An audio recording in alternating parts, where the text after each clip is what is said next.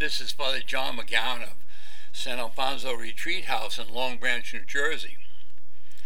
In today's Gospel, Jesus heals the royal official's son who was ill and near death.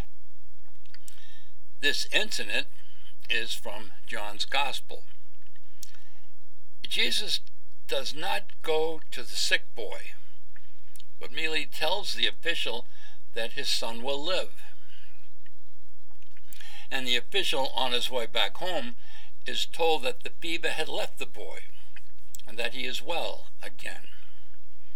And because of that, the man and his whole household came to believe in Jesus. And John calls this the second sign that Jesus performed.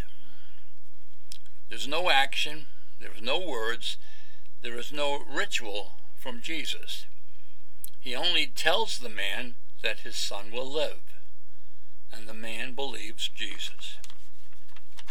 It's a story of faith, believing in the impossible, believing without seeing, believing in what Jesus says.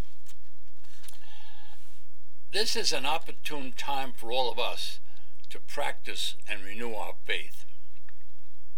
All of us are in the dangerous pandemic days of the coronavirus. We're all frightened, we're restricted, we all feel hopeless, helpless. It's like wartime, only worse. We cannot see the enemy. We have no weapons to fight it except our own personal precautions. And we all utter, "How long, O Lord?" But this time can be a time of faith, to tell ourselves that the Lord is with us.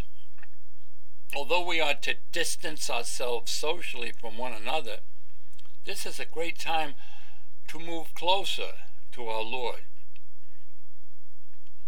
As the royal official did, we are to ask the Lord repeatedly to rid the world and us of this deadly virus, to heal all of us.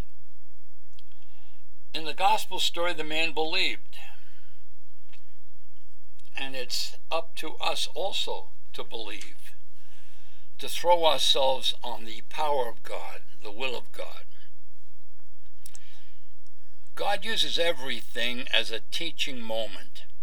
So what is God trying to say to us during these critical times? I think we can allow this experience to draw us closer to the Lord, to have us listen to his words, and allow his presence to hold on to us. Julian of Norwich long ago said, "All will be well. In the end, all will be well. All manner of things will be well." These days, these weeks, these months, it seems the whole world has gone on a retreat. So let's make these days and weeks days of faith, days of prayer. God bless you all. I hope you keep well and happy and safe during these times. This is a terrible time for all of us, but let's continue to believe.